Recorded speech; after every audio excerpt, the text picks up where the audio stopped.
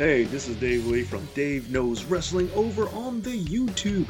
Check out my channel as well as Dave Knows Comics. And please give a subscribe and like any videos that you see. Check out another one while you're there. Thank you so much. And you're listening to Royal Ramble Radio.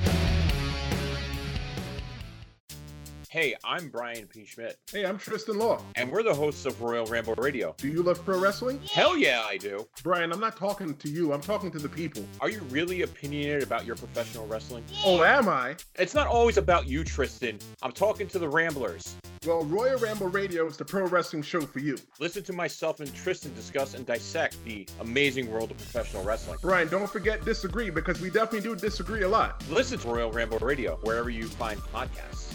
And RoyalRambleRadio.com.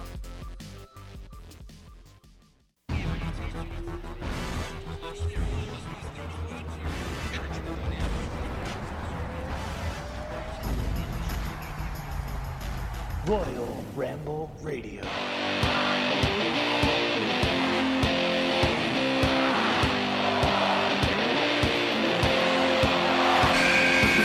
Welcome back, everybody, to Royal Ramble Radio. I am your host, Tristan Law. Brian, I do not know where Brian is, so I had to tag in my tag team partner again, Mr. Dave from Dave Knows Wrestling and Comics on YouTube, two separate YouTube channels, Dave Knows Wrestling and Dave Knows Comics. Dave, how's it going? Hot tag. Doing good. How you doing, Tristan? Good to be here as always, and hope Brian is doing well. You know, I do hope Brian is doing as well, too. Hey, but I do want to remind everybody listening to check out Synergy Pro Wrestling's event on Fight TV, July 11th. It's going to be one you don't want to miss. We covered it on last week's episode, The Know-It-Alls, so check it out. Shout out to Synergy Wrestling for retweeting our tweet at Royal Ramble Rad 1 on Twitter, so shout out to them. You know, Dave, I have to actually rehash something from last week because I was getting some messages from some of the Ramblers because they felt like I cheated them just a little bit. I don't know if you know what I'm talking about. Well, you cheat things so often, it's kind of hard for me to narrow that down, Tristan. So last week we did our top 5 heels in professional wrestling. Oh. And in true heel fashion, I picked myself at number 1. Mm-hmm. So everybody messaged me and said that it wasn't fair. Oh. So, you know, I think that... They said you sucked as a heel, and they said that there's no way you honestly think you're number 1 at anything. That's what they said, right? Actually, no, their mothers suck. If they want to know, they can ask their father. But people said, if it wasn't you, who would be your number 1? So my number 1 is Randy Orton. Yes, my number 1 is Randy Orton. That's not like a nickname you're calling yourself now, is it? No. If I was to call myself a nickname, it'd be Big Mac Daddich. Yes! But no, Randy Orton. Yep, Randy Orton's my number 1. For anybody that really wanted to know what my number 1 is, now you know. So it's funny. I think Randy Orton's number 1 pick is actually you, so I think it balances out. You know, I would agree with that. You know what, Randy? If you're listening, go ahead and give me a follow at the Real Big Tris. Today on Royal Ramble Radio, we got so much cool stuff going on. If I had to bet $1, I would expect a WWE Hall of Famer at Impact Slammiversary. And you know what? I want to talk about the most memorable moment on Raw this week. However, I want to talk about a women's pay-per-view that everybody might be interested in, but we're definitely going to get to that later.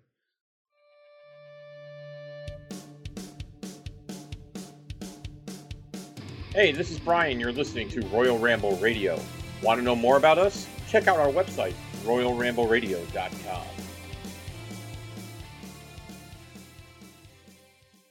So WWE 2K Battlegrounds, the cover art and trailer has been revealed. Ramblers, go to WWE2K.com/Battlegrounds to check out the cover art and see the trailer. Dave, the game drops September 18th, 2020. And that's about 2 months away. It's going to be on the PS4, Xbox One, and Nintendo Switch. It's going to be $49.99 for the deluxe edition, where you get to raise hell with Stone Cold Steve Austin. You can lay the smackdown with an Attitude Era version of The Rock. You get Ronda Rousey, plus 3 versions of each superstar already in the game. They're also throwing in 1,100 golden bucks, which can be used to purchase additional unlocks on the game. The standard version... Here we go. There's the rub. See it? The standard version costs $39.99. The deluxe edition costs $49.99. However, if you pre-order either the deluxe or the standard editions, you're going to get WWE Hall of Famer Edge. Is this game worth the price as compared to WWE 2K insert year here? Some people would make the argument that WWE 2K isn't worth its own price, so I think we should start by pointing that out. 2K20 for sure was not worth the amount of money they charge, so even that series isn't worth itself. I also don't know about. Well, keep in mind we're not getting a new 2K game this year, so I think that's going to help bolster it for a lot of people. I think. Yeah, they were looking forward to a wrestling purchase this year for a video game, and this is going to be it. And it's not like they could get the Chikara game anymore now, could they? You're right. So, which probably would have been the better buy. But the way I see it is, it sounds, now I don't know the actual mechanics of the game, but this sounds like this might be one of those crate situations where they just keep wanting more money, because now hearing that there's like golden coins or golden bucks or whatever they're putting in there. So let me get this straight. You're giving me a bunch for free. Well, how much are things going to cost? How much real money I'm going to have to spend to get some sort of like unlockable skin or some new finisher move or whatever? I'm not going to care. I'm probably not going to get the game, to be honest. And even if I did, I don't think I'm going to spend any more money to get all this fancy upgrades and all this stuff. I know some kids really like that thing, but personally, I'm not about it. I paid for a video game once. I don't feel the need to ever pay for it again, especially once I already own it. So for me, I didn't notice from the trailer anything new I didn't see from the teaser before. It's just a bunch of cartoon wrestlers, slapping people around. There are a couple more wrestlers in it, but outside of that, what news did I get? What information did I get that I didn't have from that previous teaser? Other than there's just a few more wrestlers in it. So personally, I ain't seen nothing blowing me away. It ain't giving me no reason to give 2K any more of my money. So that's how I feel. I am not stunned, or I'm not excited about this. So for me, Dave, I am not the kind of person that spends additional money or content on a game. Right. If I feel that I have to, or like on the iPhone or the Android phone, it's the in-app purchase. I just want to either play the game for free or play the game for the price that you suckered me into playing. I don't want to purchase anything extra. Yeah. So games like Fortnite or Call of Duty, they make money by having people spend their hard-earned money to purchase additional content. So, maybe that's how the trend of gaming will continue to be in the future, where they sucker you in for one price and they go ahead and they make you spend all this additional money. So for me, I think that the game is worth at the price at the $39.99 for the standard edition, even at the $49.99 for the deluxe edition. Because Ronda Rousey, okay, cool. But Stone Cold Steve Austin, you get the Attitude Era of The Rock, you get the 1,100 golden bucks, which can be used to purchase unlocks in the game. Great, you know what? I'll get that. And if I have to spend maybe an extra $20 to go ahead and get something extra that tickles my fancy, I think it's going to be worth it in itself. So on the front cover, let me run down what you got on the front cover, okay? All right. So on the front, there are two covers. There's a deluxe cover and the digital deluxe cover, because I'm going to get my games digital because I don't like to get the physical copies of games. Ramblers, you may feel different from me, Dave, but I like to get I'm with you on that one. Right, because I like to get the digital copy because I have games from 2009, 2005 that I've never played again that is collecting dust. So on the front cover, here's what you got. You got Stone Cold Steve Austin squaring off with The Rock. You got Charlotte and Ronda Rousey squaring off. You got The Undertaker and The Fiend Bray Wyatt squaring off. Yokozuna and Andre the Giant about to throw down, but Kofi Kingston is aiming a drop kick from the top on an unsuspecting Andre the Giant. Roman and Cena are getting ready to duke it out. And Asuka is just hanging out on the top turnbuckle just watching. So here's my question, Dave. Yeah. Is anyone missing from that cover? Yeah, for sure. Hulk Hogan would be the most obvious one. For me, who I think would be missing, I would think that Sasha Banks would be missing. I would think Bayley would be missing. Those are just two of the names off the top of my head that would come in. Like sure. Ronda Rousey, come on, bro. Get Ronda Rousey out the game. I don't think Ronda Rousey is a draw when it comes to the video game aspect. I think Ronda Rousey is a draw when it comes to the live event or the actual wrestling aspect. That's my opinion. Numbers would say otherwise, but Dave, I was going to say we've argued this plenty of times, and I don't think people want to hear us argue it again. I think that we should see at least, Bayley and at least Sasha, the ladies that helped made the women's movement. No doubt. But yeah, we got Asuka. Yeah, we definitely got Charlotte. We got Ronda Rousey, but I think there should be a little bit more females on the front.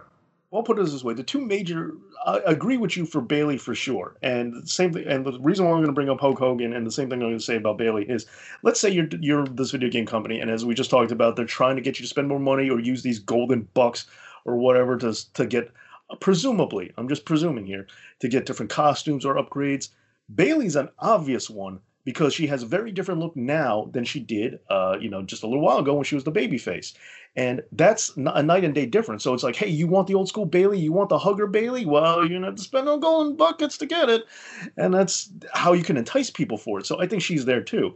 The reason why I say Hulk Hogan is because the 80s era, I know they've done this in video game form in the past, but the 80s era was constantly compared to being cartoon wrestling. So how do you not put one of the biggest cartoon characters you can possibly have in this game, you know? Good point. You got the two people fronting the Attitude Era, Stone Cold Steve Austin and The Rock, and you got The Undertaker and Bray Wyatt standing in the back.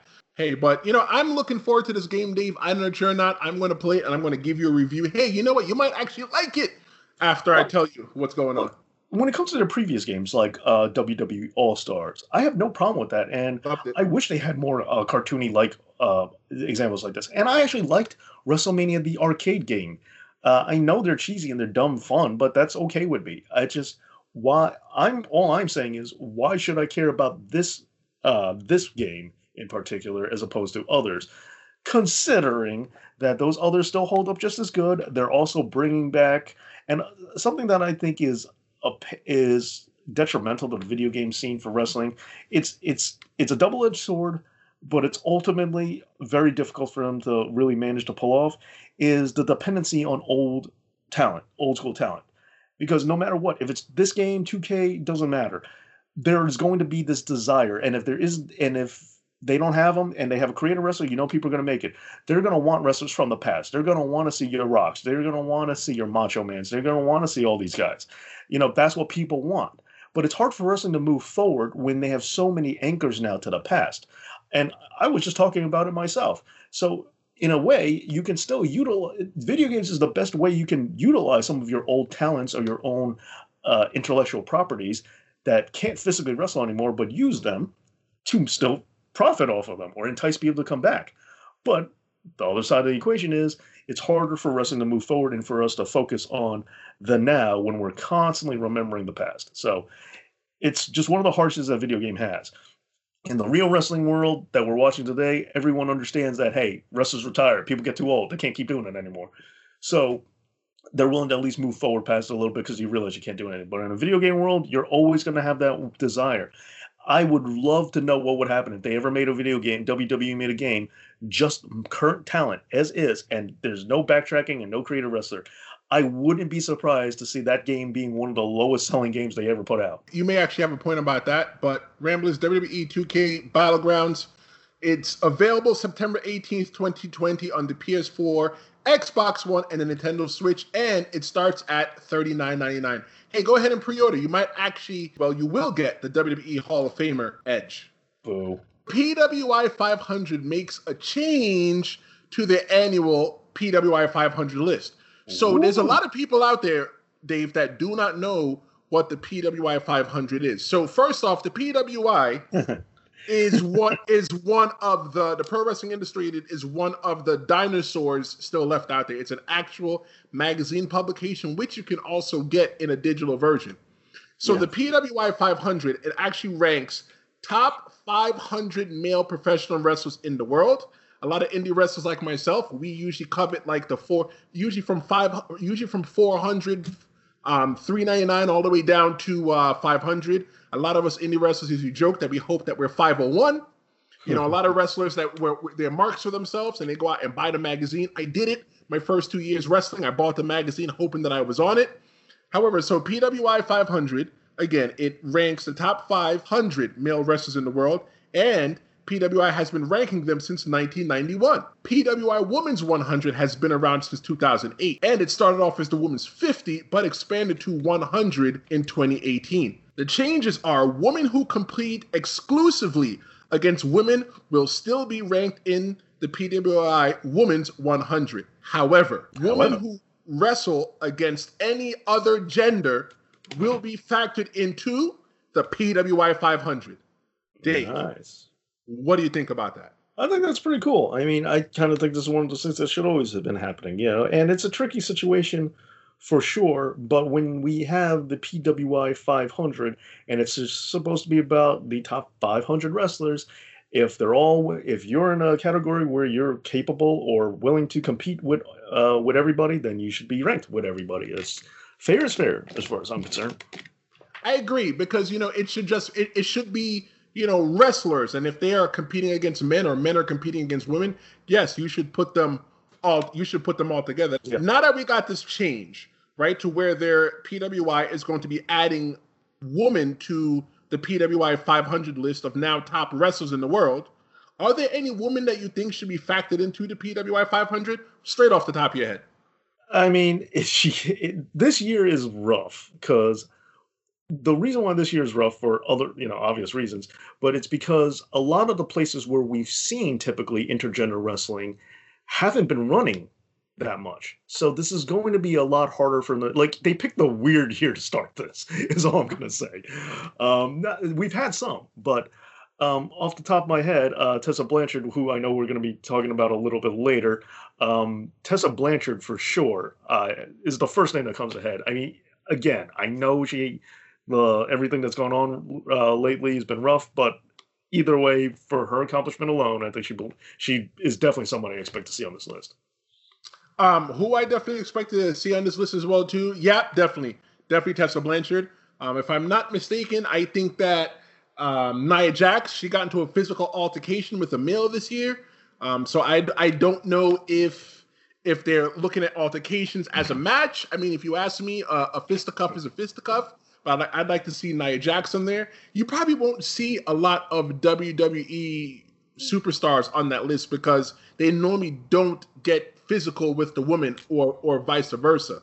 No, but here's the question I have, though, because I want to know what is the definition of competition. Because let's not forget a certain belt, R-Truth's certain belt out there in the world, which has been pretty open to competitors of all sorts, like a pregnant Maria Kanellis was able to win. And does that mean she counts? I'm not saying that, she's pregnant and all that stuff, so and hasn't really been wrestling, but I'm just saying, does she count as someone who could be eligible for the list now because of that title? I mean, you got a point. You have as I said, I mean, I don't think her specifically, but just because she really hasn't wrestled all that much this year. But I'm just saying, would she qualify? So, like, does one run with that championship qualify you to get involved in this? Because there have been a couple in WWE who might find that loophole in there. You know what? To hell with it. We're going to say it. Yes. It's a match. It still happened. It was sanctioned by the WWE. If that's the case, yes, I think Maria Kanellis should be on it. Hey, real quick, Dave, fun fact. In 1993, Miss Texas, also known as Jackie Moore, who is currently a WWE Hall of Famer, she was the first woman to be ranked in the list, the PWI 500. She was 249.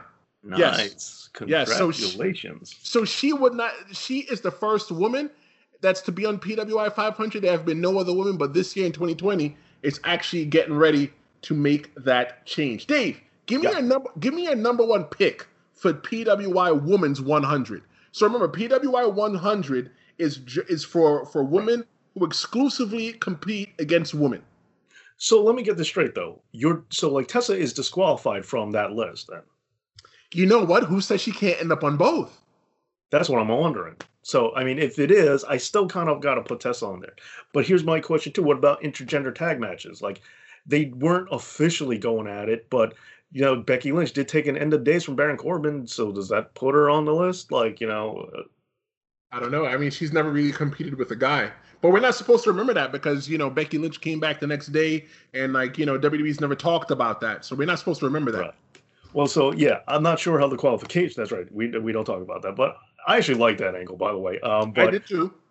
We're either way. I don't know if they qualify, if they're still on the list, but even though it's not as hot as she was previously, I will say Becky is probably someone I would put on the top of the list. I could be swayed off of that pretty easily, but I would put Becky on the number one. Let me tell you something. If it's not Charlotte Flair at number one, I want my money back. I want Really? money back. I want every single dollar back that I would have spent for the PWI magazine. Let me ask you this. In the past year, or what has Charlotte done to give you that impression that she should be on that list? I think that At good number question, one, at the Dave. top. At the top. I'm not denying that she should be on the list. I'm just saying, why should Charlotte over Becky Lynch, over a lot of over your girl Sasha Banks? Why Charlotte?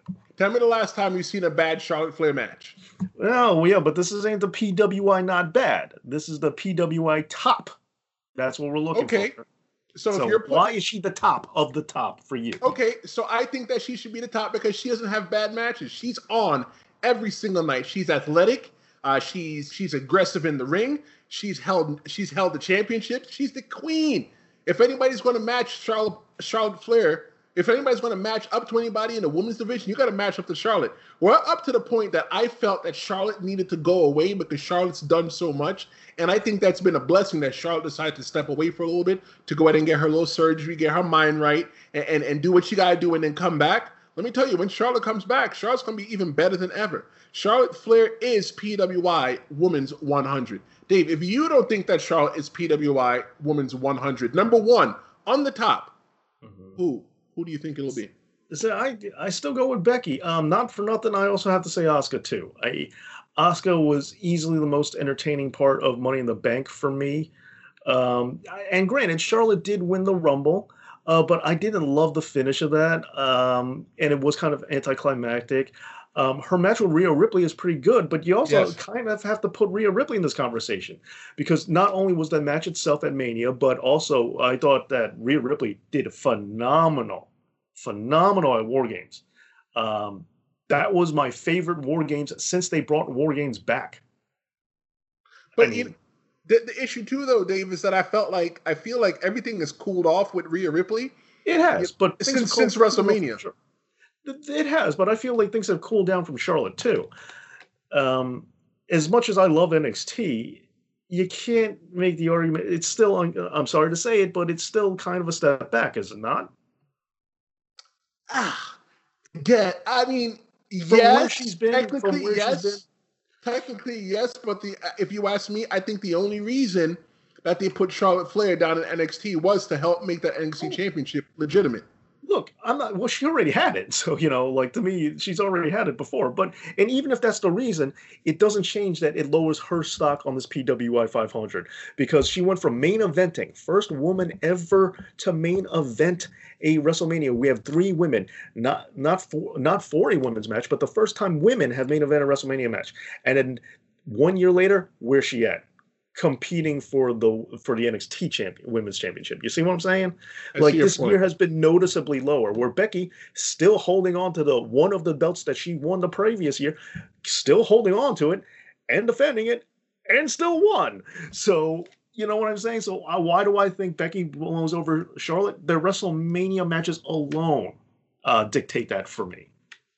All right, if you're going to go off that, Dave, then I ain't trying to knock it. Make it clear. I'm not I love NXT. I'm not trying to knock it. I'm just saying that if you're looking for this year and you're looking for top 100, that's when I'm breaking it down. I want to make it very clear. I'm not trying to bash them or anything, but what have you done for me lately? That's what we got to look at. And I'm sorry, Charlotte took a notable step back. Where yes, Becky did not main event this year. No.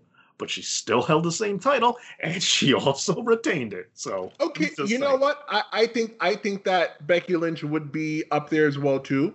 If there, you know what? How about we have a match between Charlotte Flair and Becky Lynch on WWE 2K Battlegrounds, and we can figure out whoever wins that could be number 1 for PWI 500. I mean PWI 100. Oh, you ain't gonna like it, but all right, I'm down.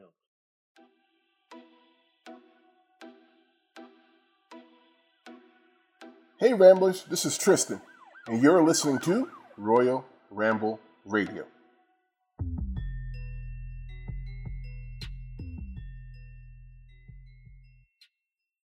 So if I had $1, and I mean $1, I'd expect a WWE Hall of Famer to be at Impact Slammiversary. That's right, Dave. I said it. If I had to bet $1, I'd expect a WWE Hall of Famer at Slammiversary. So A real dollar or like one of them golden bucks? You know what? Those golden bucks might actually be worth a lot of money, so I'd bet a golden buck as well too. So, Ramblers, let me go ahead and give you the nitty gritty if you don't know much about Impact Wrestling. Impact Wrestling's flagship event, their WrestleMania, their Super Bowl, their World Series is Slammiversary, and it is July 18th. The Aces and Eights have been teased to make their return at Impact Wrestling's flagship event. In the wrestling world, there's a report going around that Bully Ray's contract has expired with Ring of Honor at the end of June. Bully Ray was the president of the group and left Impact. Well, it was then TNA after Bound for Glory 2014. What do you think Bully Ray's impact on Impact Wrestling, no pun intended, would be if he returns at Slammiversary? Well, I will say that is a bold prediction, but definitely a good one, and especially since I know you know the man yourself. You know, I don't know 100% personally. He was my trainer. Him and his brother Devon broke me into the wrestling business. They're not really brothers. But either way, I think I'll take your insider knowledge on this one. I think that's pretty huge. Now, Impact, I will say they're a little engine that could. You can't count them out. They're like a cockroach. They'll be around forever. They can survive anything, and they're not going to take a back step to anybody. So I do appreciate and applaud them for everything that they're doing right now. And I will say that Bully Ray, the former Bubba Ray, he's always been one of the better minds for the business, in my opinion. And I don't think he gets recognized for that as much. He was a very big part of the TNA main title scene for a period of time, and people also tend to forget about that. So what I think is this can only be good for them, especially considering that a major player of TNA, major face of TNA, isn't even in the Hall of Fame, and for the foreseeable future, who knows if he ever will be. I mean, I assume he just will be sooner or later, but like AJ Styles is who I'm talking about. AJ, he can't be in their Hall of Fame unless WWE gives him a hall pass. Right. And as long as he stays with the company, he's not getting in there. And it's like a crying shame that AJ Styles isn't in the Hall of Fame. He should have been a first ballot. Right. Because he's AJ freaking Styles and it's TNA. But but my point is they're needing their homegrown talent. I've always criticized TNA as putting their not acknowledging them as enough. And granted, Bubba Ray came from elsewhere, just like a lot of their styles. A lot like AJ Styles didn't start wrestling for TNA, but nonetheless, there are certain people that are synonymous with TNA, with that TNA brand. There are certain faces that represent TNA very well. That when you think of TNA, you think of these guys. They need right now to bring, because WWE, we were just talking about this, a nostalgia act. They keep bringing up Stone Cold, they keep bringing up The Rock because they have to. TNA has been a hard time doing that, but now, get as many of these people you can. Now, you don't have Bobby Roode. You don't have AJ Styles, like I already said. You don't have Jay Lethal. But you can get these guys, like, if you can get them, bring them in. Bully Ray, absolutely. Can you get them? Do it now. Get the people that you can. And he's definitely one of the top-level guys that is available that you associate strongly with TNA. So, yeah, I would absolutely say get him.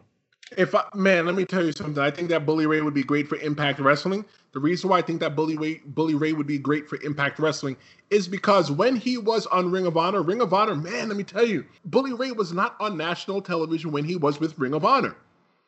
Granted, Impact Wrestling is on a national television channel, but not everybody gets it. But they also allow you to watch it on Twitch, and it's available on their Impact wrestling network channel thingy app. So, there are many different ways for you to consume Impact Wrestling. I think by Bully Ray going on to Impact Wrestling, and I think he's gained a following from his Busted Open show from friend Dave LaGreca, and by his presence on social media. His mind is great, so he can only help make people better. I think that he's going to be great for Impact Wrestling if he returns, because he doesn't have a contract. But also coming on on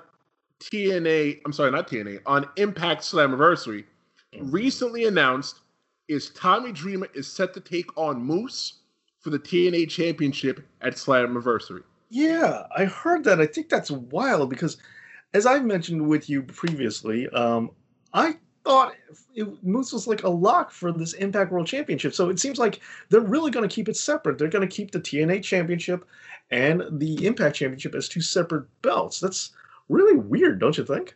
Let me tell you something, Dave. If I had to bet another dollar, I would say the finish to that match between Tommy Dreamer and Moose is going to be something special. I feel a Tommy Dreamer heel turn is a brewing. Oh, really? Because Tommy Dreamer's been having so much beef with Moose. Moose is disrespectful. If I'm going to separate Moose and separate Tommy Dreamer represents the old school, right? And then the young school the new school would be represented by Moose. So Tommy Dreamer is going to represent the old school, and Moose is representing the new school. What if all the old school guys turn out to be in aces and eights, and they're holding the TNA championship because that's what it should be. It should be TNA. This is what it was before. When it was TNA, all the young guys had respect. Now we got all these young whippersnappers in here, and you guys don't know what respect is. So you know what? We're coming in to take over Impact, and we're changing the name back to TNA. We're going to make pro wrestling great again. Interesting. Yeah, I mean, why Tommy Dreamer? And if you're talking about Bubba Ray, it would only make sense with his ECW alum Tommy Dreamer. Because why Tommy Dreamer of all people in that match? Not a bad idea. Pretty interesting.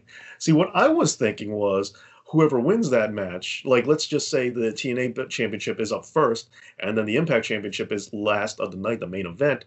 I was going to say, what if Tommy Dreamer wins it, and then Tommy Dreamer is the mystery person in that last match, in the Impact World Championship match? And then he would unify both the championships. And what if Aces and Eights came out and helped him win the belt? Damn, bro, should you and I be booking for Impact Wrestling?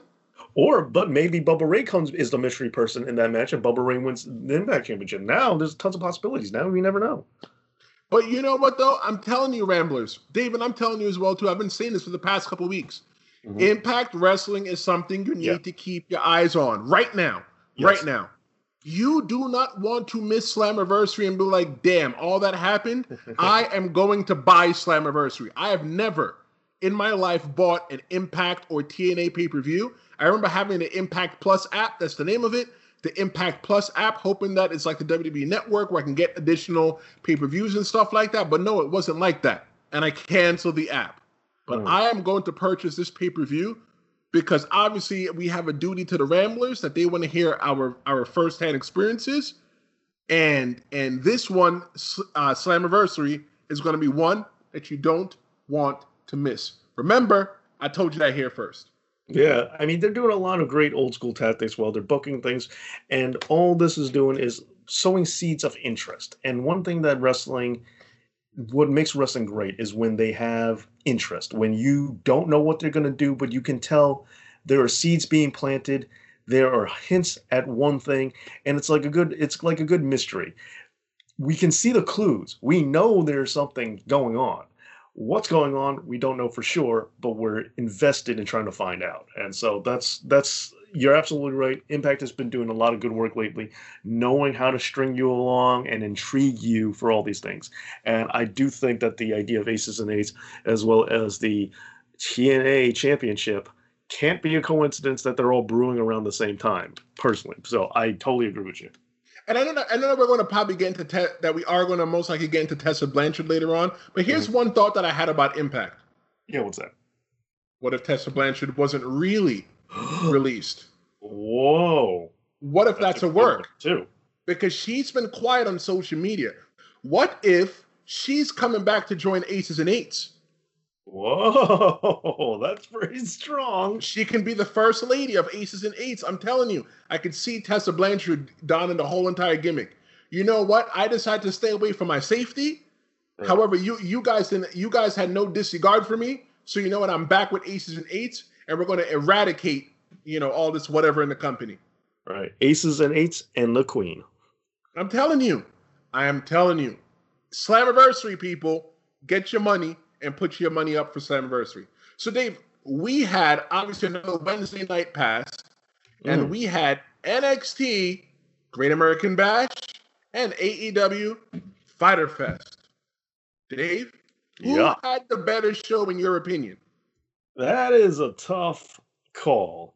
In my opinion, because when you draw the line in the sand, it's always rough because you're always gonna make somebody mad.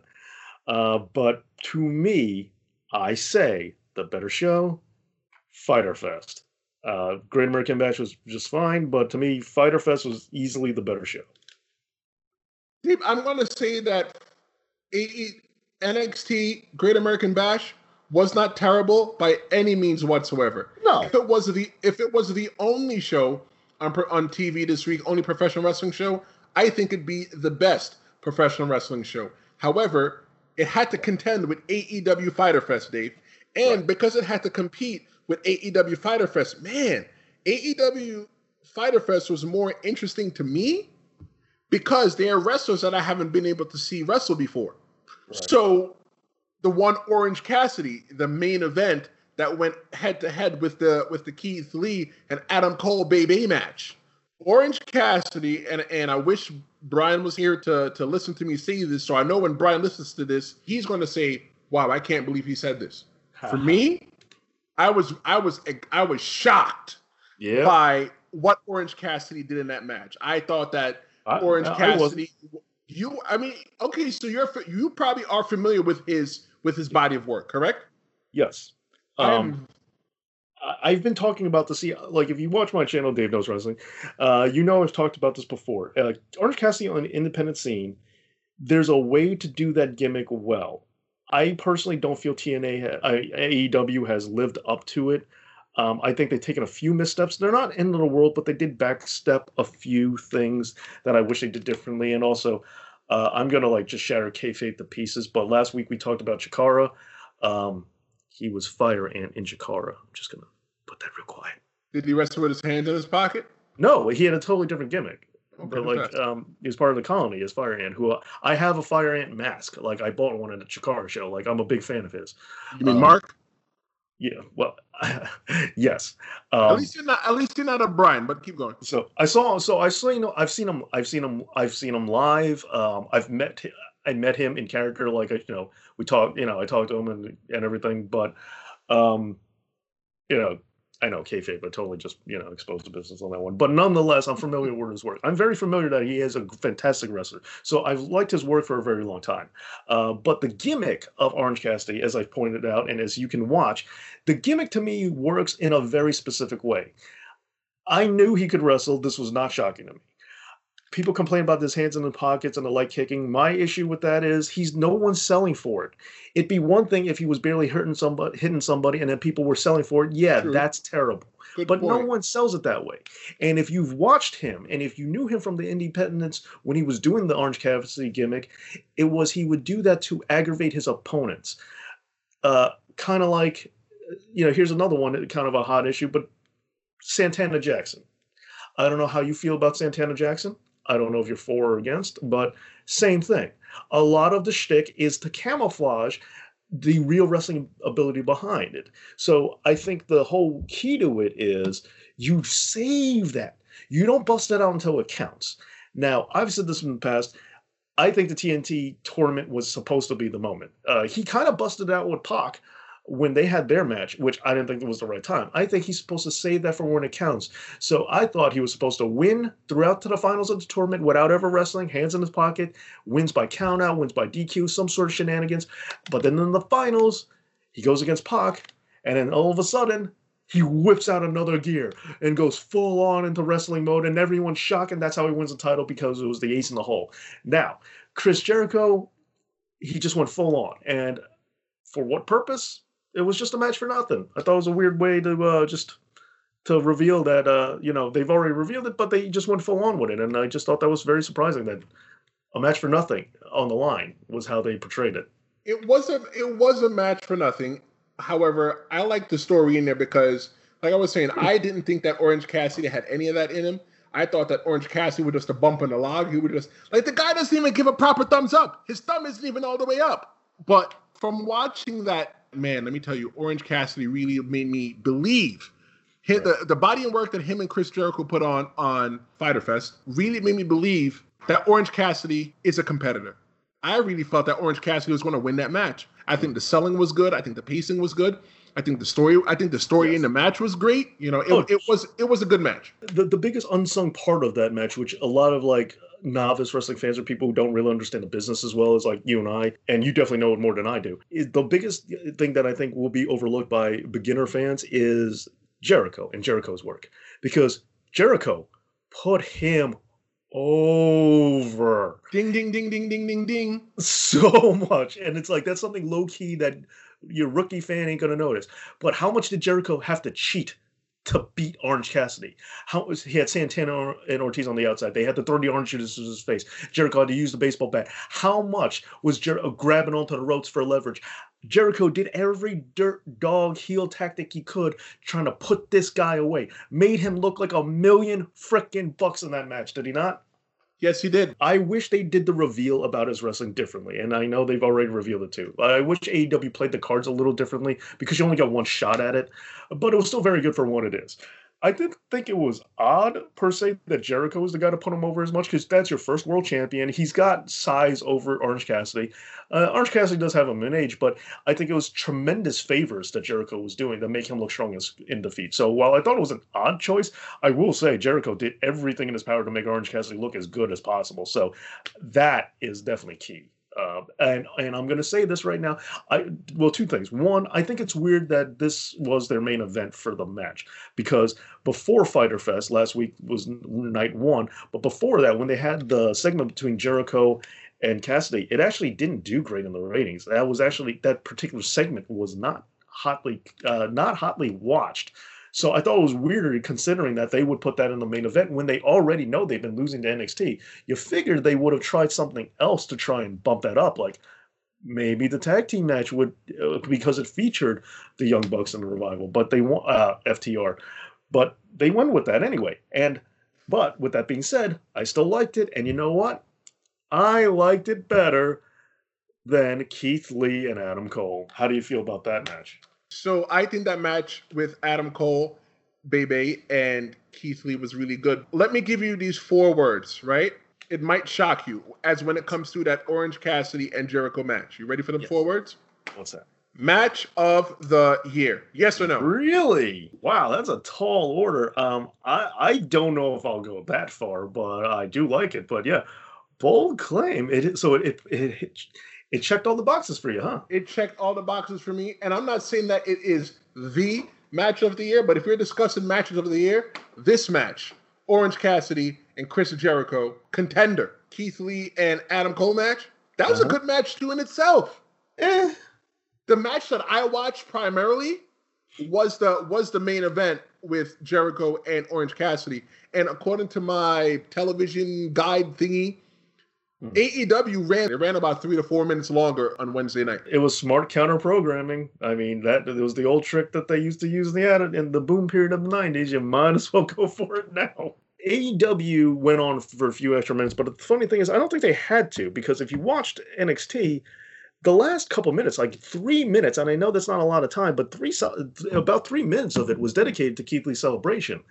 If that was the move, when you're having a ratings war, as MJF said, I think it's a really strange things to do, because after he wins the title, you flip right back over to the other channel. Right. You've seen what you've needed to see. Right.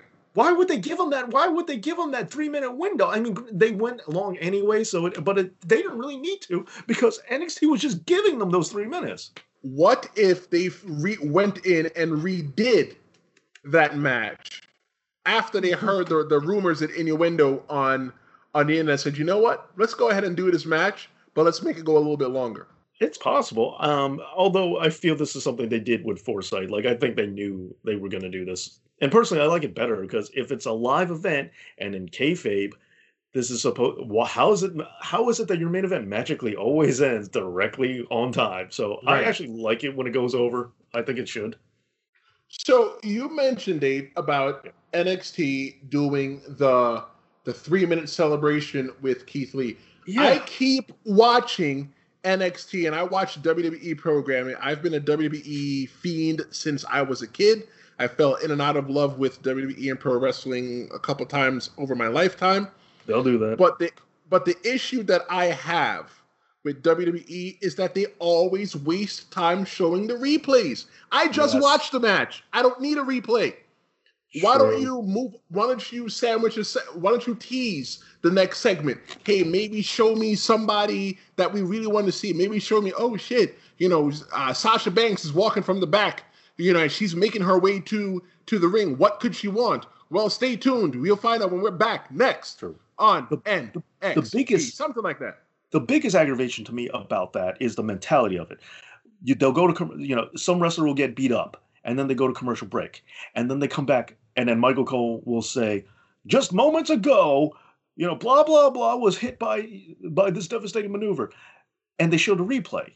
Instead of showing the replay, if you want to sell this injury, why don't you show them now and show them being carted off to the hospital or getting their ankle taped up or whatever, instead of just showing me what happened again. And yeah, sometimes they do both, but you get more mileage out of showing the devastation and selling the attack instead of just showing the attack again. Right. Or how about when they come back from commercial, when they come back from break, do like you said, show them getting in the ambulance and go, wow.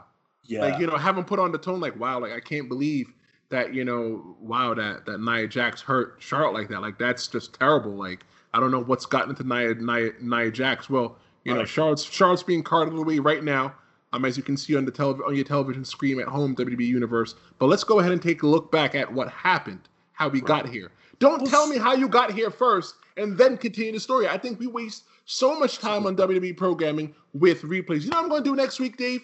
What's that? I am going to record how much time WWE steals using replays after the match. So, Rambos, by the time you listen to this, it will be Saturday. I will be taking Friday Night SmackDown. I will take Monday Night's Raw. And I will take NXT, and I'll be recording how much time they waste showing replays. Hey, when it comes to Raw, I'm sure it's anything to help fill that third hour of content.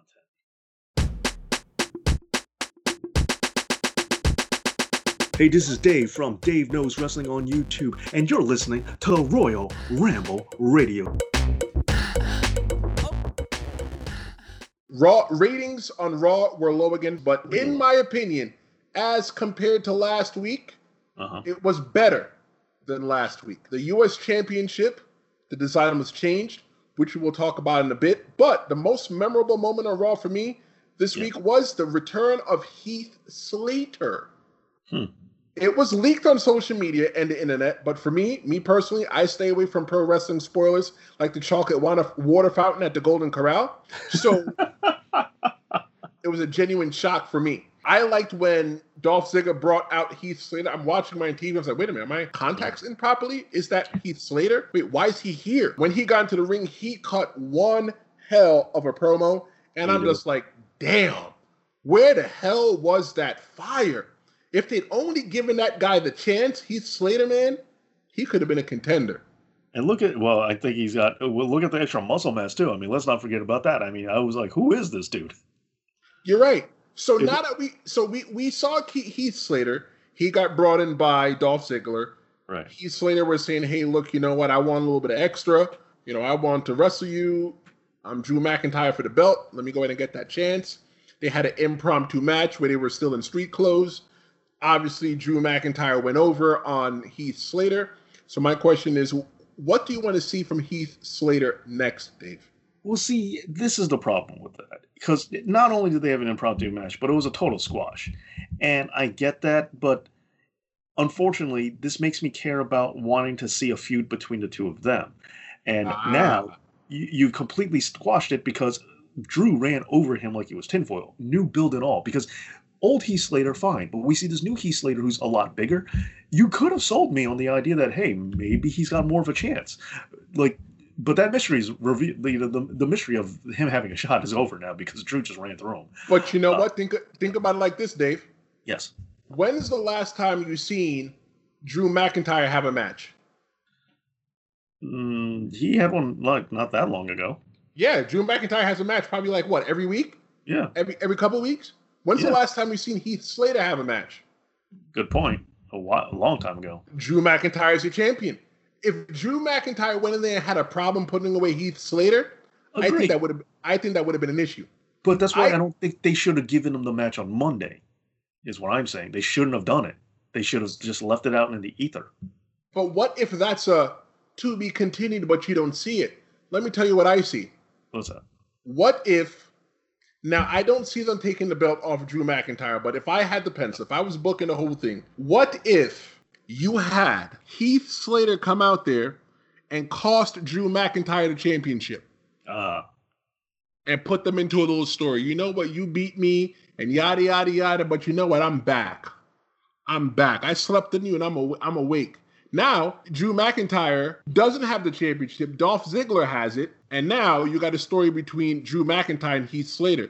Drew McIntyre's only job at this point is to help Heath Slater get over even more. Well, see, I hear that. But the other problem with what you're telling me, though, is let's say Dolph does win. The problem you have with that is Dolph is almost inconsequential in this entire story that you set up. The whole meat and potatoes is revolving around Drew McIntyre and Heath Slater. And that's my point with this, is that you're trying to sell me on this Dolph Ziggler match. I don't care about Dolph. And even with the storyline you pitched, while that is definitely interesting, Dolph could be anyone. Dolph could be a mannequin. Dolph could be a puppet. It doesn't matter. Dolph is so inconsequential to this, and that is an issue for me. When you go into a title match, the challenger shouldn't take a backseat to anyone but the champion, especially not some run-in possibility with Heath Slater. They build the wrong guy, in my opinion. What do you want to see from Heath Slater? Do you want to see him still in the WWE? Do you think he's still there? Do you think it was a one-off? I don't know. I mean, them bringing him back definitely seems like maybe they want to bring him back because he's always been well liked from what I understand. But unfortunately, I got to say this much. After being squashed by Drew, he's got to go. Like, where else can he go? And this is my point. By doing things exactly the way they did, it leaves nothing left for him. And I'm also going to point this out too, is that this is a storyline they clearly wanted to tell. There was writing on the wall for it, and it's been said that there were rumors that this was what they wanted to do, but they wanted Jinder Mahal to be one of the first feuds for Drew. And it made sense because they had history together. Jinder Mahal was, after all, a former WWE champion and was the top heel on SmackDown. So putting them together would have just made sense. Like, that would have been a good early feud for Drew to really reestablish that he is the champion, this is his time, and how good he's doing. So they went with the other 3MB member, even though they fired him. They went with Heath Slater on this one. But all the signs that they point, with that being squashed, with them not extending, because this is an angle you can extend easily for weeks, and it still has a lot of intrigue. But because they wrapped it all up in one night, that tells me they're not planning on doing anything more with it. They could still. I'm not trying to say that they won't. But what's the next level of intrigue? As you're even asking what's happening next. They wrapped this up. We're already run one and done, and they did that within minutes of him coming back. You're right. So within a half hour, I think we got the resolution to this comeback, which could have been something they eked out. 1 week, Heath Slater attacks Drew, comes back and attacks Drew. What's Heath Slater doing back? Wow, he's huge now. What happens? Then next week, we get the reason why. Where were you, brother, when I was let go by this company? Where were you? That same promo. Then the next week, and they could have eked it out, but they jammed all of it into just into a matter of minutes, and it tells me that they're not doing anything else. And there's nothing else they can go, because what emotional reaction can he possibly have now? Who else is going to hold that much emotional weight as Drew does for Heath? There's no one. What's he going to do? Find Rhino and yell at him? And even so, it does not get too repetitive. So to me, there's nothing he can do for right now or the next near future. He's got to go off TV. That's how I see it. All right. Well, you know what, Dave? We just have to keep tuning into WWE program to see what is next for Heath Slater. I don't think they would have put Heath Slater on WWE television if he was going to possibly end up someplace else, Fair. like AEW or Impact Wrestling. Yeah, fair. I just don't think there's anything else for him to do. I agree with you that it does seem like a weird thing for them to do. I just don't think there is anything else for him to do. Hopefully I'm wrong. Maybe they'll find something good for him. So Cody Rhodes is supposed to defend his TNT championship on the next edition of AEW Dynamite, which is going to be Fight for the Fallen. And he's defending that championship against Sonny Kiss. Cody revealed that on his text messaging service, on his text message that he sends out to everybody. and it has been revealed by AEW that Sonny Kiss will be getting a shot at the AEW TNT Championship. So, Rambles, this is not a spoiler. This is something that is factual. So, Dave, what are your thoughts, first off, on the TNT Championship being defended weekly at this point? Okay. Well, first off, shout out to Sonny Kiss. Know him personally, friend of mine, and yours as well. So I think got to say that. So I'm always I'm biased, but I'm always gonna root for my boys. What can I say? I can't help it. I tell people, I make no bones about it. I tell people all the time. I might make an exception for you though, Tristan. So if you ever got a shot at the AEW TNT title, I might still root for Cody anyway. I'm just gonna let you know now. Let me tell you something. If I ever got a shot at the TNT Championship, I want Cody Rhodes to understand that he's leaving with his bags a little bit lighter. Well, I mean, I'll congratulate you if you win, but I'm still gonna root for Cody. So I'll make that exception. It's all right. You know, you don't have to congratulate me. Just tune in on television, live television. It's probably going to be on TNT when they actually have my ticker tape parade when I come back to New York. Well, just know that no matter how loud the boos are, I'm booing louder. Yeah, but you know what, though? Everybody that boos me when I come out, David, there's a bunch of haters. That's all they are, because they wish that they could be better than me. You see, because once I took that DNA test and found that I was 2% Italian, I realized that I'm 98% better than everybody else. I'm not sure that's exactly 100% how math and genealogy works, but I don't know what your ancestry kit said, but whatever it said, it's that's out there. So, what are your thoughts on the TNT Championship be defended every week at this point, Dave? I love the idea of a fighting champion. I love the idea of a championship for the masses that you get to see on free TV. However, there's certain things that are weird. The ranking system, how does this work? Where do you have to rank to get this championship? Plus, the rankings have been clunky at best ever since they've introduced them, which I can't believe that within a relative short amount of time, the system has proven that it doesn't really hold up. Like, it sounds good on paper, but I don't think it's really following up. So that throws a monkey wrench into the works. The other problem is, well, I'm very glad we got Fyter Fest for free, and we're getting other match, and we're getting to see things like Bash at the Beach and all that stuff. There is a less of an appeal for it when we know that a lot of the shows, big shows that we see, are free anyway. So the AEW title being is not as mysterious, it's not as elusive, so it kind of does undermine the value of the team. It still is. I mean, they don't defend it all the time, the AEW World Championship all the time, but nevertheless, it still feels a little more grounded, closer to reality. And the purpose of a television championship is because you never get to see that unless you pay for it. But the television champion or the TNT champion, that's a dude you see all the time. Or even the Intercontinental Championship, once upon a time, was, hey, that's for you, the people. You get to see this all the time. But I still like the gimmick. I'm just saying that I don't think it holds as much weight because of how AEW particularly does things, even though I'm grateful that they do. But first and foremost is I'm very happy to see Sonny Kiss getting his chance at this championship. So that's 100%. That's ultimately where I'm at. It's that I'm very glad for Sonny Kiss. 100%. I'm ecstatic for Sonny Kiss as well, too. But when it comes to Cody Rhodes, you know why I want Cody Rhodes to lose? Because Cody Rhodes is 14-1 in 2020. Like, I am tired of seeing Cody Rhodes up there. I am looking at the rankings, and next to Cody Rhodes' stupid face is Jon Moxley. Jon Moxley's 13-0 in 2020. Maybe if Jon Moxley showed up to AEW Fyter Fest, he would have given that belt to Brian Cage. But this is ultimately the problems with the ranking system, that it commits you to booking in a very specific way. And your top two champions, shouldn't they be number 1 and 2? Shouldn't they be right there? But the logistics of this ranking system, as I said, it sounds great, but doesn't really fly. And I also, personally, I don't think AEW's roster is big enough to warrant a mid-card championship yet. So I was also surprised they did that. So there are a couple of hit or misses on it. But I also think the other problems are, going back to Fyter Fest real quick, is that this was 2 weeks, right? 2 nights. We had Kenny Omega and Adam Page on both shows, did we not? Yes. And how is that going to be the case? But then, so you have them on 2 nights, but you don't have Sonny Kiss. He was there alongside Joey Janela, but where was Sonny Kiss's match? Where was Matt Hardy's match? He was with Private Party, but was he in the ring? And so on and so forth. How many if this is a pay-per-view, if this is a pay-per-view quality event, a pay-per-view level event, which is what Fyter Fest is supposed to be, even though it was free or relatively free, it's going to be on 2 separate shows, 2 separate nights.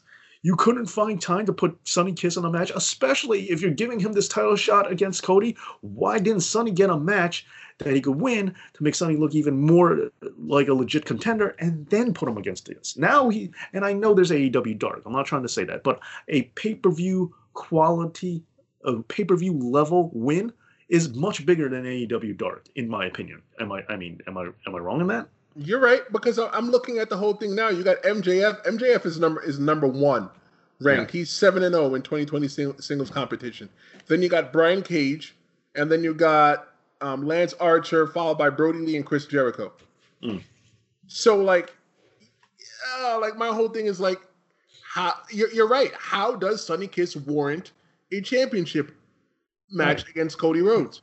He could be the number 6 man. We don't know. They're not telling us who's number 6. But how does Cody Rhodes get a match? I think the last match I seen Sonny Kiss had, he wrestled somebody and he lost. Maybe it was Goldust. I'm not Goldust. Dustin Rhodes. Same people. But this is why the ranking system is ultimately problematic. They either got to figure a way to book around it better, or they kind of need to get rid of it. It's one of those two. Hey Ramblers, this is Tristan Law. And don't forget, you can find Royal Ramble Radio anywhere you currently listen to podcasts. So we got the FTW belt, which is being held by Brian Cage. The FTW belt actually has been held by Taz, and his record is 219 days. Taz was the one that created the belt. I mean, for those of you, I love this title, by the way. I marked out like there was no tomorrow when I saw this. So a few tidbits on this championship. Taz actually created himself and owns the rights to it. It was actually not owned by ECW, so he's allowed. So anybody curious about that. But with the Sabu thing, the reason why this belt was created, it was convenient booking around real life injuries. Yes, with Shane Douglas. Right. So that's where they came up with the concept. So when Shane Douglas and Taz was finally able to go at it, Taz was so confident in story mode that he was going to win. So Brian Cage has been the FTW champion for about a week now, because we know that Fyter Fest was recorded sometime last week. So what are your thoughts of Taz giving the belt to Brian Cage? What are your thoughts of the return of the FTW championship around Brian Cage's waist? Well, I love that the belt is back. First and foremost, love it. And all you kids out there, all you gamers, it does not stand for the win. Just let's be clear about that. No? So the thing about the title is that it is good. I like the spirit of it. So as we said, it was established because, and Taz cut this in the promo too. It's like when the world champion was not available, you're owed this title. Well, that's when he brought the FTW back. So that's why, because Jon Moxley has to self-quarantine along with his wife. He's due. However, this does lead, while I'm just happy the belt is back, there are certain issues I have, is that AEW's been doing a lot of this. It's been taking 2 guys, somebody that they feel is not the most confident on the microphone, not the most skilled in microphone skill in linguistics, but then they pair him up with someone who is legendary mouthpieces, like Taz. And if you know him from ECW, you know what I'm talking about. They've also taken guys like Arn Anderson, put him with Cody, who has his noticeable speech impediment, even though Cody has dropped some amazing promos. I'm not taking that away from him, but he does have a speech impediment. And on top of that, they also have a lot of these, Lance Archer partnering with Jake. But my issue with it is that these pairings don't make a lot of sense. It's just 2 random people shoved together. There's a reason for it, but why these 2? So my question is, what is Taz's relationship to Brian Cage? Why are these 2 homies?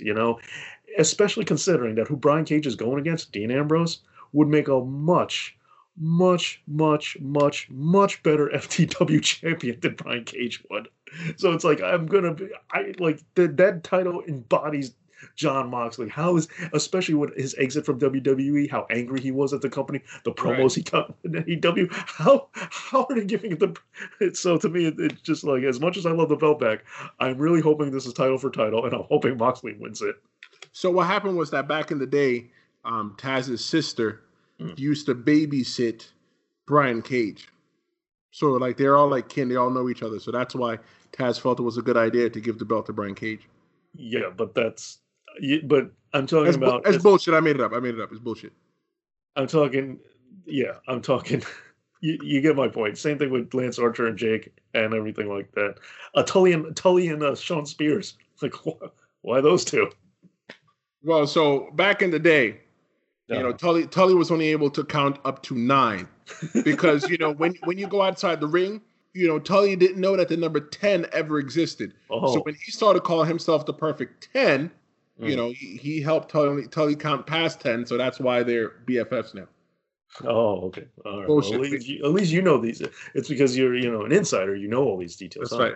That's bullshit. I made that up too. I think the belt is great. I love that it's back. I just think it would have been. I just think there's a different direction they need to go, and I think it just is symptomatic of what they're revealing, that AEW's got a lot of these weird pairings, like these weird manager and client relationships that really just seem random. Because if I'm Brian Cage and I'm just this mountain of muscle, why don't they give him somebody else? Why don't they find? It was mentioned on my YouTube channel, Dave Knows Wrestling, where someone said they should get someone else who's a great talker, but a mountain of muscle, who was a mountain of muscle back in the day himself. And they said, "Where's superstar Billy Graham at?" And I'm like, that's not bad. I would have taken that. All right. Well, you know what? Allegedly next week on AEW Fight for the Fallen, Brian Cage is going to meet John Moxley. So we'll just have to see how this is going to continue. So the United States Championship got redesigned. Ramblers, if you haven't seen it, look online. MVP debuted it. You want to know what the weird part is for me, Dave? Yeah. What's that? Why didn't Apollo Crews debut it?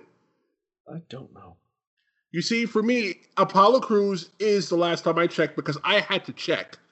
Right. Apollo Crews is the U.S. champion. I think they're setting up this heel thing with the Hurt Business, trying to be this like mean faction. I agree that still in a logistical sense as a company, even in kayfabe, it makes no sense why they would debut it. But either way, I think it was a good dirt dog heel move. It's like, you're not even the champion and you're debuting the belt? Man, that's messed up. And I think it's just establishing heel heat, and I think it's doing a good job of it. I don't. Oh, really? How come? Here's how because it doesn't make any sense. No, it doesn't. I agree with that. Because I think that's what makes people mad, though. I think that's what gets you heat, is that it doesn't make sense. But how is the belt legitimate? The belt's not legitimate at all.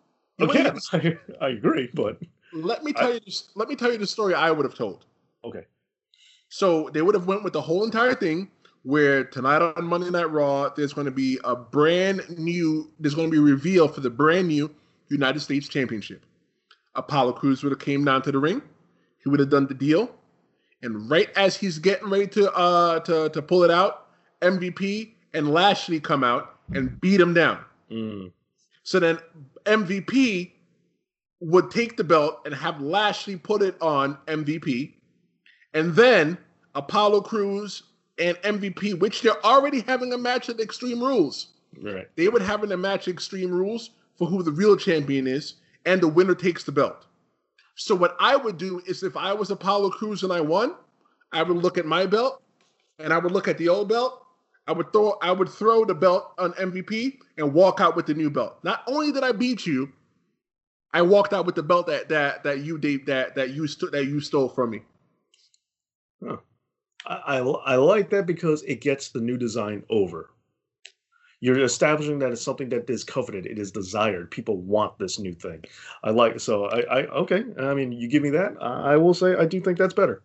Because right now, there are actually 2 U.S. championships. Let me tell you something. Right. If Apollo Crews walks up with the new WWE U.S. championship around his waist, I don't even know how he got it. It wouldn't even make sense to me. There has to be some reason that they're fighting for the belt. And Apollo Crews is going to show up and be like, all right, cool. Well, you're the U.S. champion. So, I'm the U.S. champion, so I'm just going to wrestle you. And when you win, I'm like, it just doesn't make sense to me. I don't understand it. Right. I hear you. But I think that's why it's getting heat. It's a good way in a smart society is to get people heat, is to do this. It's like, you're not the champion. You have no business wearing this belt. I'm now mad at you. I think it is effective at getting heat. maybe in your opinion the wrong kind of heat, but still. Yes, it's definitely the wrong kind of heat for me. It's I don't understand heat. I don't think I don't think it's a real thing. It would be funny if at the end of all this feuding and everything like that, the new design just goes away and he just goes back to the old one anyway, and they just never bring it up again, and this design just popped up temporarily and will disappear forever. A couple years ago, we got ourselves a special pay-per-view. It was Evolution 1, the first pay-per-view. And the reason why I'm calling it Evolution 1 is because right now, rumor and innuendo, this is not a spoiler, Rambles is not a spoiler, but there's rumor and innuendo, is that of Evolution 2 taking place on Sunday, August 30th. You know why Sunday, August 30th is a great day for that to take place, Dave? Why is that, Tristan? Because that's my birthday. How do you feel, Dave, about Evolution 2 on my birthday, August 30th? Right. Well, I think, but the rumor is, as they said, is that this is a possibility because it's SummerSlam weekend.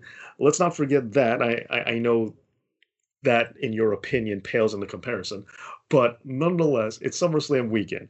Allegedly, this is one of the options WWE is considering. Either one, SummerSlam will be a 2-night event just like WrestleMania, or it's going to be, the other night is going to be the Evolution 2 all-women's pay-per-view. And they're not that sure which of the two ways they're going to go yet, but that's the early plans, especially since this has been made since Vince has just recently conceded that SummerSlam will not happen live with fans in attendance in Boston like he's been wanting and hoping he'd be able to do. So let's remember that. For months, Vince was holding out, hoping that SummerSlam would be able to be live in Boston with plenty of fans. And they were also supposed to have, now this is something else I do think we should mention, is that Sasha Banks was supposed to be, allegedly, rumor and innuendo, that's her hometown. Her and Bayley were going to split. They were going to feud. And Sasha was going to be the hometown hero, babyface, winning the title after the breakup with Bayley. But if you can't do that because the world's not allowing you to, I don't know, maybe main eventing Evolution 2 might not be the worst backup prize. Okay, so Dave, that was great. I like how you gave an idea of what Sasha Banks could do for Evolution 2. She could main event Evolution 2. What I want to know from you is who or what matches do you think should take place on Evolution 2? Because for me, I think Evolution was a great concept to begin with. Yes. Back in the day, we used to always hash out, the women should get their own show. And I don't think that the women should get their own show because they're kind of going like their own weekly show, because I feel at that point you're going backwards. But with Evolution 2, it's special. It's a one-off, and we don't get to see it often, so it's unique. So who do you think, Dave, or what do you think? What matches do you think could take place or should take place on Evolution 2 if it happens? Because remember, Ramblers, at this point, it's only a rumor. Well, unfortunately, my 3 most desired matches all require one person. So either only one of them is going to happen or Bayley is going to have to pull triple duty. So I'll say this. One, because of the storyline setup, like we know they're going to split, or at least all the signs are pointing to it. I would like to see the payoff. SummerSlam is a great stage for it to happen. I would like to see the payoff of Sasha and Bayley. And plus, I like watching Sasha and Bayley wrestle, so I think that'd be good. That's number 1. Number 2 is also Bayley. Bayley has said this on social media that she's always been a big admirer of a particular female wrestler who is still capable of wrestling and is interested. They talked about this for her last Evolution pay-per-view. Didn't happen. Should it happen now? Well, they've been interested. Bayley's been very interested in wrestling Ivory. They actually have a personal connection together, so I would have loved it if Ivory and Bayley actually worked together because it's what Bayley wants. And number 3, this is what I want. So this is just what I want. Pure self-driven motivation. And granted, it would have worked a lot better if Bayley still had her hugger gimmick. But one of my dream matches would have been Hugger Bayley and Molly Holly. I would have loved to see that match, personally speaking. So those 3 matches any combination of them with Bayley is what I would be most looking forward to the most. So Dave, knowing that, right now there is a huge woman's free agent in the world of professional wrestling. We did talk about her possibly appearing with Aces and Eights earlier in the show. We did. However, what if she makes her debut at Evolution 2, and I'm talking about the one named Tessa Blanchard? Woo! Yeah, now that's another rumor out there that WWE is the one company who's still interested because AEW, with Hulk Hogan, they said they have their zero tolerance policy when it comes to certain kinds of behavior, which has been she has been accused of. Tessa has been accused of. Whether guilty or not is a different story, but she's been accused of it. But WWE's got the money; they're interested, and we could see that debut in there. I think that would be a great place to launch her. Like, would you rather see Tessa Blanchard, first Impact champion to be a woman? Would you rather see her at round 2 or night 1 of night 1 of 2 of SummerSlam, or would you rather see her debut at the all women's pay-per-view Evolution 2? Which of these which one of these two do you think is a better debut for Tessa? I probably would put her on the Evolution pay-per-view because she wouldn't get drowned by so much other things going on SummerSlam. I personally think that SummerSlam or WrestleMania or SummerSlam and WrestleMania, they're a bad show for there to be some kind of debut. I don't think there should be anything new on those shows unless there's a women's match at the main event and Tessa Blanchard is standing at the end on the ramp saying, "Hey, bitch, I'm here." Right, something like that. Like Becky and Charlotte, when Becky turned and became the new Becky character, that's about that. But I'll put it this way: I like that you mentioned Charlotte and all that because this is kind of how I feel. That if Charlotte, and we're not sure when Charlotte's coming back, but if Charlotte was around and they were going to pit Charlotte and Tessa, I wouldn't mind Tessa's debut being at SummerSlam if Charlotte was around. But if Charlotte is not around, I think Evolution is the better choice because this is a pay-per-view celebrating women, and it would be a great idea that you have one of the hottest free agents who is a woman in the business to debut because that's how you're celebrating the womanhood, in my opinion. But if Charlotte's around, then I think the two of them tangling is big enough that I agree with you that SummerSlam is kind of like WrestleMania. This is where storylines wrap up. It's not where you start anything. Agreed. And there's a lot of noise around there. But Tessa and Charlotte, I think that's enough that you could actually drown out the noise. I think that's a big enough, no pun intended, impact to get the two of them out there. But if Charlotte's not around and it's just Tessa by herself, and Becky's not around either, there's nothing else for them to do. Put Tessa in Evolution. That's where it's going to have that's where it's going to ring true because without the other half of the coin, I agree with you. I think it gets buried underneath all the surroundings of SummerSlam.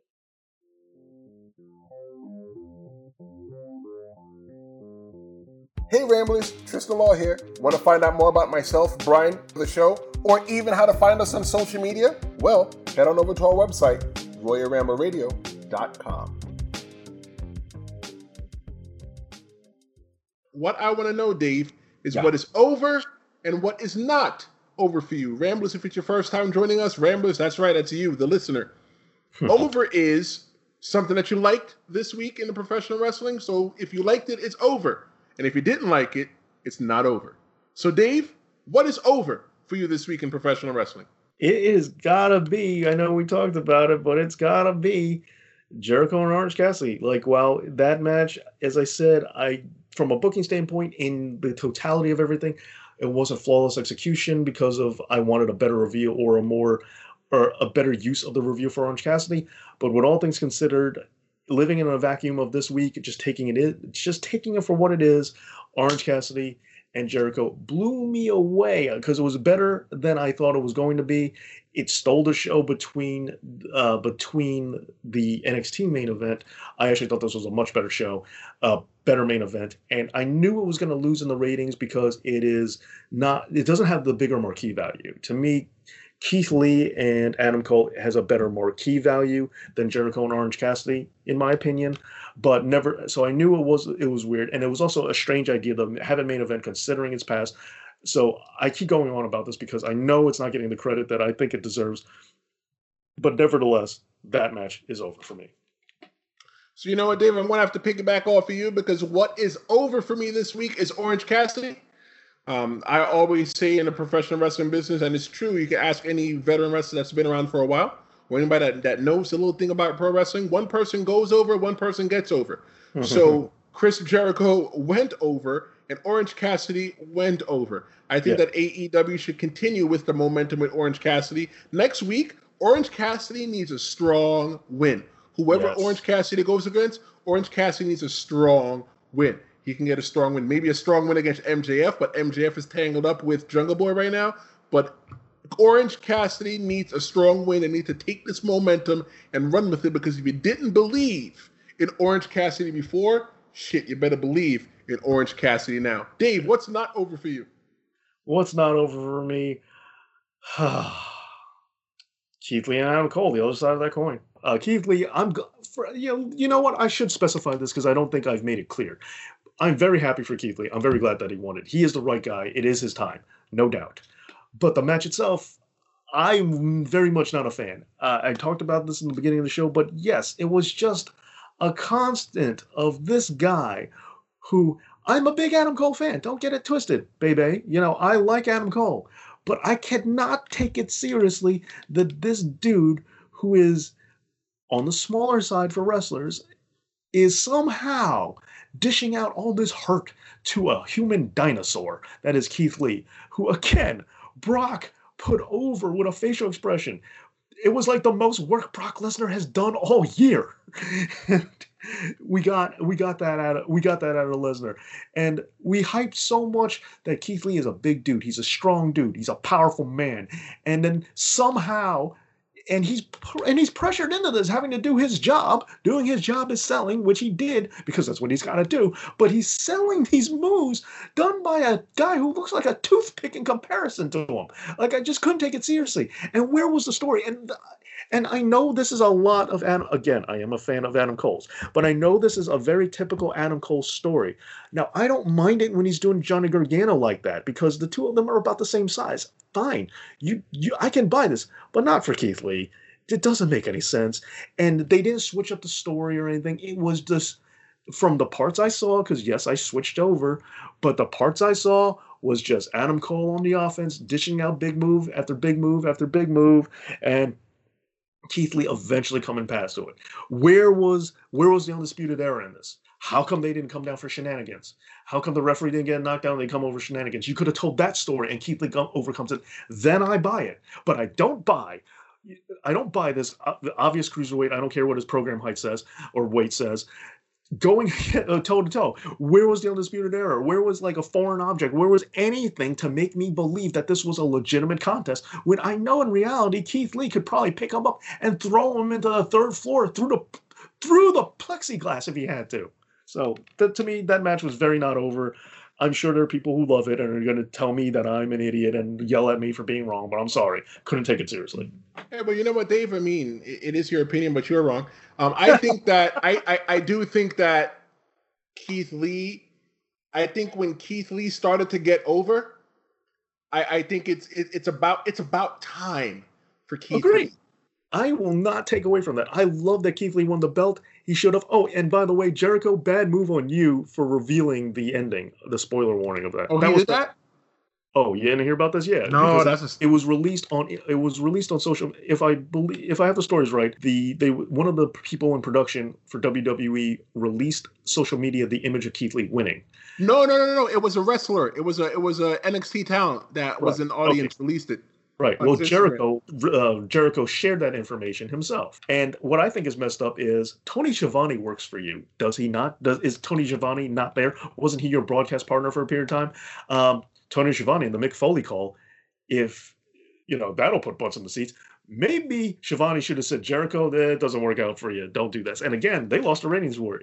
So spoiling things doesn't work for you. So I thought that was a bad move on Jericho. See, I can criticize Jericho too.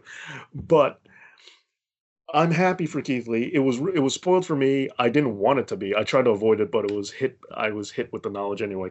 But that, I'm still very happy for Keith Lee, even though all that is considered. But it's the match itself that I had a problem with. I want to make that as clear as I can. Well, what is not over for me this week is Twitch. Yes, Twitch is not over for me because I tried watching Impact Wrestling on Twitch, and I don't believe it's Twitch's fault. So I tried watching Impact Wrestling because I don't get Access Television or TV. So I tried watching Impact Wrestling, and then it just kept freezing. There was a really good match with Su Yung, but Su Yung actually has this gimmick where she's like Susie some shit, and like, you know, like she's like timid and she's not like, you know, like crazy Su Yung. But it was a really good match, and like the TV just kept freezing, and the channel kept going offline. They would come offline. They showed us the match. They started the match over, the tag match with Su Yung and I think it's Alley Cat. They were showing us the match, and then right when we were getting ready to go to the finish, the same exact part where it cut off before, it cut off. And when it came back, there was a whole new other match. And while we're trying to watch that match, it cut off again. So you know what I said? Fuck it. So maybe Impact Wrestling just needs to go to YouTube or something like that, to where they can host that show. Because let me tell you something, I am infatuated right now with Impact Wrestling. And Ramblers, if you have not been watching Impact Wrestling, go to Twitch if you don't get Access TV. They are live on Tuesday nights at 8 p.m. on Access TV or on twitch.tv. So I recommend everybody to go out there and watch that. But for this week, not over for me is Twitch. Twitch.tv, not over. Fair enough. Well, Dave, we're getting the go home signal, Dave. And Dave, let me tell you, it was so good once again to have you. Maybe we can have Brian next week. We don't know what the cards will look like. But Dave, hey man, you know, in true, as I always say, in true Royal Ramble Radio fashion, go ahead and put yourself over. Well, you can find me on YouTube at Dave Knows Wrestling and also Dave Knows Comics, where you can check out my thoughts on the professional wrestling industry. Like last week, as I mentioned, we did the episode, The History of Chikara. And this week, brand new episode just came out yesterday or a couple of days ago, by the time you're listening to this, just came out with a brand new episode, 7 things that Matt Hardy does better than his brother Jeff. So check that out and give the video a big thumbs up, and you can also support me over on Patreon during these trying times if you're able to. You know what, Dave? I think one of the things that Matt Hardy does do better than Jeff Hardy is dye his hair. I don't know if that's on it. If it's not on there, you know, you can make that the 8th thing that Matt Hardy does better than Jeff Hardy. But Ramblers, it was so good to have you guys here with me this week. Don't forget, by the time you're listening to this, is going to be Saturday. Go ahead and check out our friends over at Synergy Pro Wrestling. They're running a benefit for first responders, for the nurses. It's July 11th, Saturday. It's going to be in Fight TV. You don't want to miss it. You can follow me on social media at The Real Big Trist. That's on Instagram and Twitter. If you're listening on Apple Podcasts, make sure you go ahead and give us 5 stars, because we are currently rated 5 stars on Apple Podcasts. Hey Ramblers, my name is Tristan Law. This is Royal Ramble Radio, and we're out.